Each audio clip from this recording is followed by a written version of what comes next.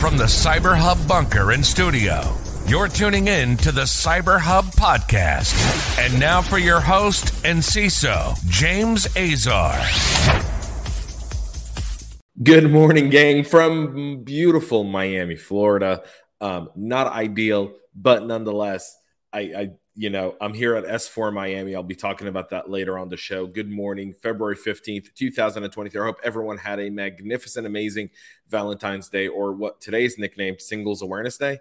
So either or, I hope you all had a wonderful, wonderful time yesterday. I spent yesterday at S4 Miami. I'm spending the rest of the day today in S4 Miami, an ICS conference here.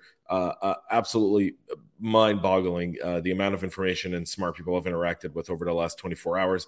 Can't wait to share that with y'all on the show today. But we've got a Patch Tuesday recap to get to before we do that, and a new brand of malware that we should be paying attention to. So before we do that, though, James, you're traveling. But Miami's known for its coffee, isn't it? There's like nowhere you can go in Miami that doesn't have just amazing coffee.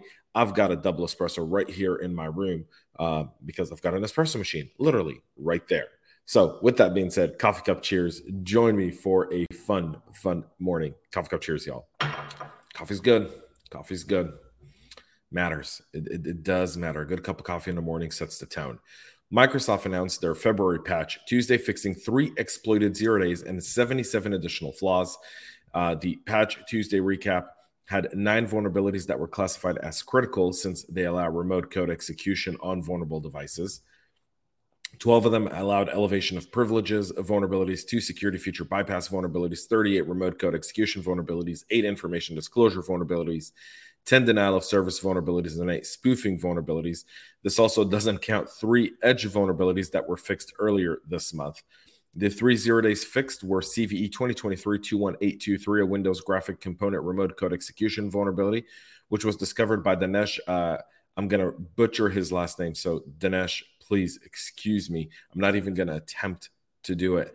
And Janiwi Yang, both of Mandian. Microsoft says the remote code execution vulnerability allows attackers to execute commands with system privileges. The security update will be pushed out to users via the Microsoft Store rather than Windows Update. Therefore, for those customers who disabled automatic updates in the Microsoft Store, you'll need to go and enable that. The second 0-day patch was CVE 2023-21715, a Microsoft Publisher security feature bypass vulnerability, which is discovered by Hide Take Jew of Microsoft. The second 0 days in the Microsoft Publisher allows a specially crafted document to bypass Office macro policies that block untrusted or malicious files. Exploiting this flaw would effectively allow macros in a malicious Publisher document to run without first warning the user. The final 0-day patch to CVE 2023-23376. It's a Windows Common Log File System driver elevation of privilege vulnerability discovered by the Microsoft Threat Intel Center and Microsoft Security Response Center. The third actively exploited vulnerability allows an attacker who successfully exploited this vulnerability could gain system privileges. We'll get into all the other ones, including Adobe, Apple, Altigen, Cisco, Google, Forterra, and SAP. But you can obviously see the whole list, and all the links are in the show notes. Go and check that out.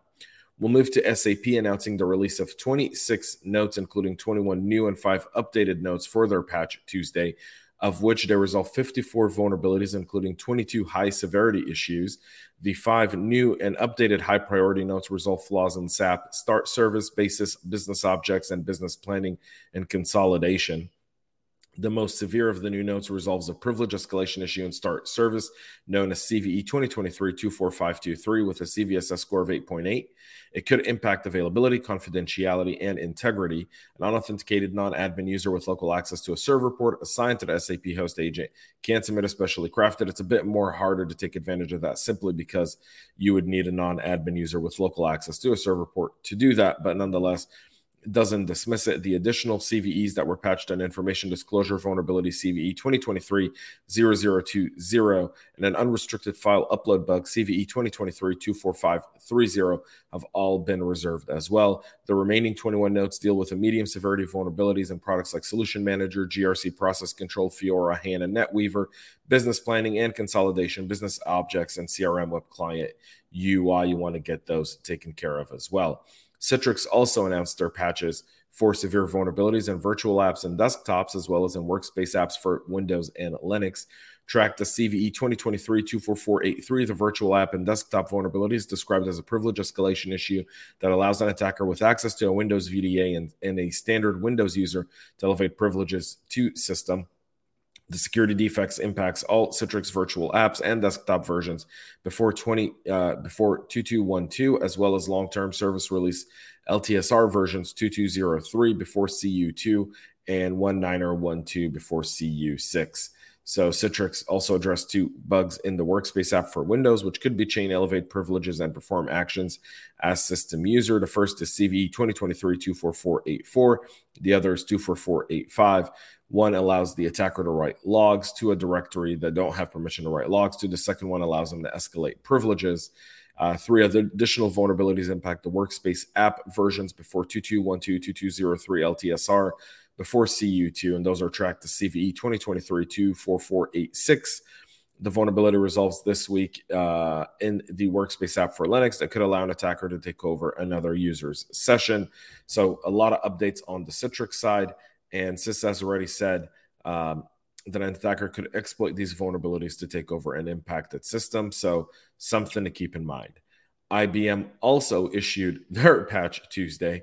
It does not end. It's like they've all decided that on one day we all have to just do this.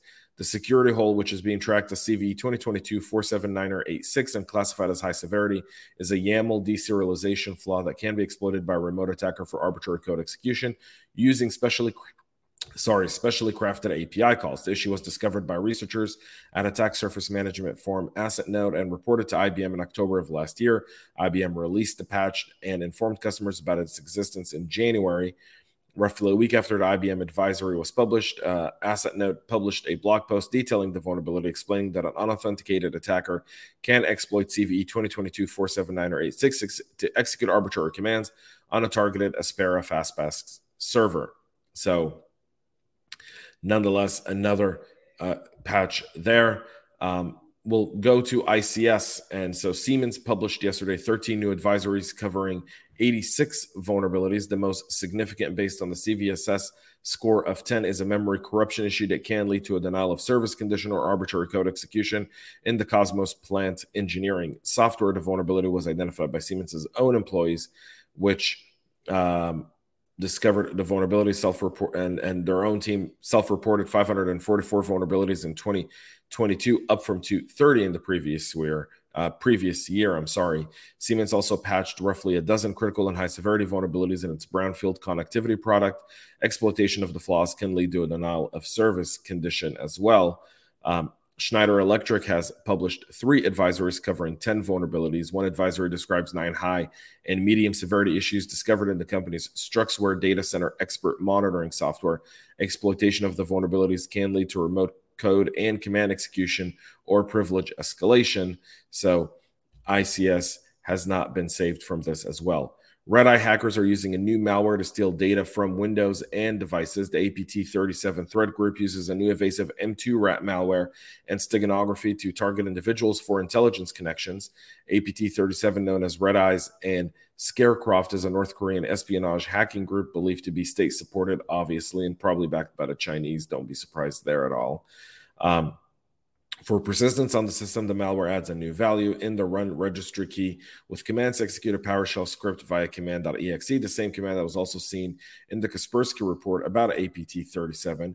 The M2 rat backdoor acts as a basic remote access Trojan that performs key logging, data theft, command execution, and taking screenshots. The screenshot snapping function is activated periodically, works autonomously without requiring a specific operator command.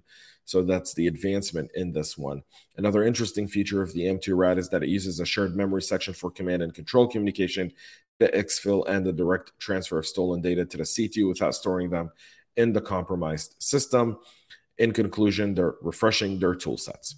And finally, S4 Miami. Thanks to Dale Peterson and team for putting on an unbelievable first day yesterday. Some of the most and smartest people I've met are here in Miami. Just the showmanship, the amount of community around this is unbelievable. I've always said the cybersecurity community is bar none the best community on the planet. And there's no lie. I got to see my good buddy James McQuiggan from KnowBe4 here yesterday as well, in his past before he joined KnowBe4. For those who don't know, he was part of Siemens. So we had some very, very interesting conversation around the introduction of new devices into critical infrastructure, around the partnership to secure them, around how do we start to look at and secure legacy equipment. Some great talks from some unbelievable speakers. And here shortly after I finish this recording, I'll be joining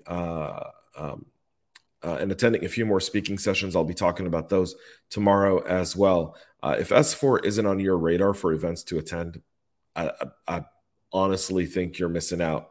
If you're, one location, Miami, who could ever not say a bad word about Miami? Miami Beach here is just magnificent. And the partners here, the security partners here that I've met with and spoken with have just been absolutely amazing. Very, very smart people, a very, very great conference. So put this on your radar for 2024 if you're not attending or didn't plan on it. That's it for our show this morning. Tomorrow, I'll be back in the studio giving you the latest and greatest. Until then, have a great rest of your day. And from beautiful 80-degree weather, Miami, I bid y'all a farewell and stay cyber safe. We love feedback, so make sure to connect with us on social media and subscribe to our podcast on your favorite podcast listening platform.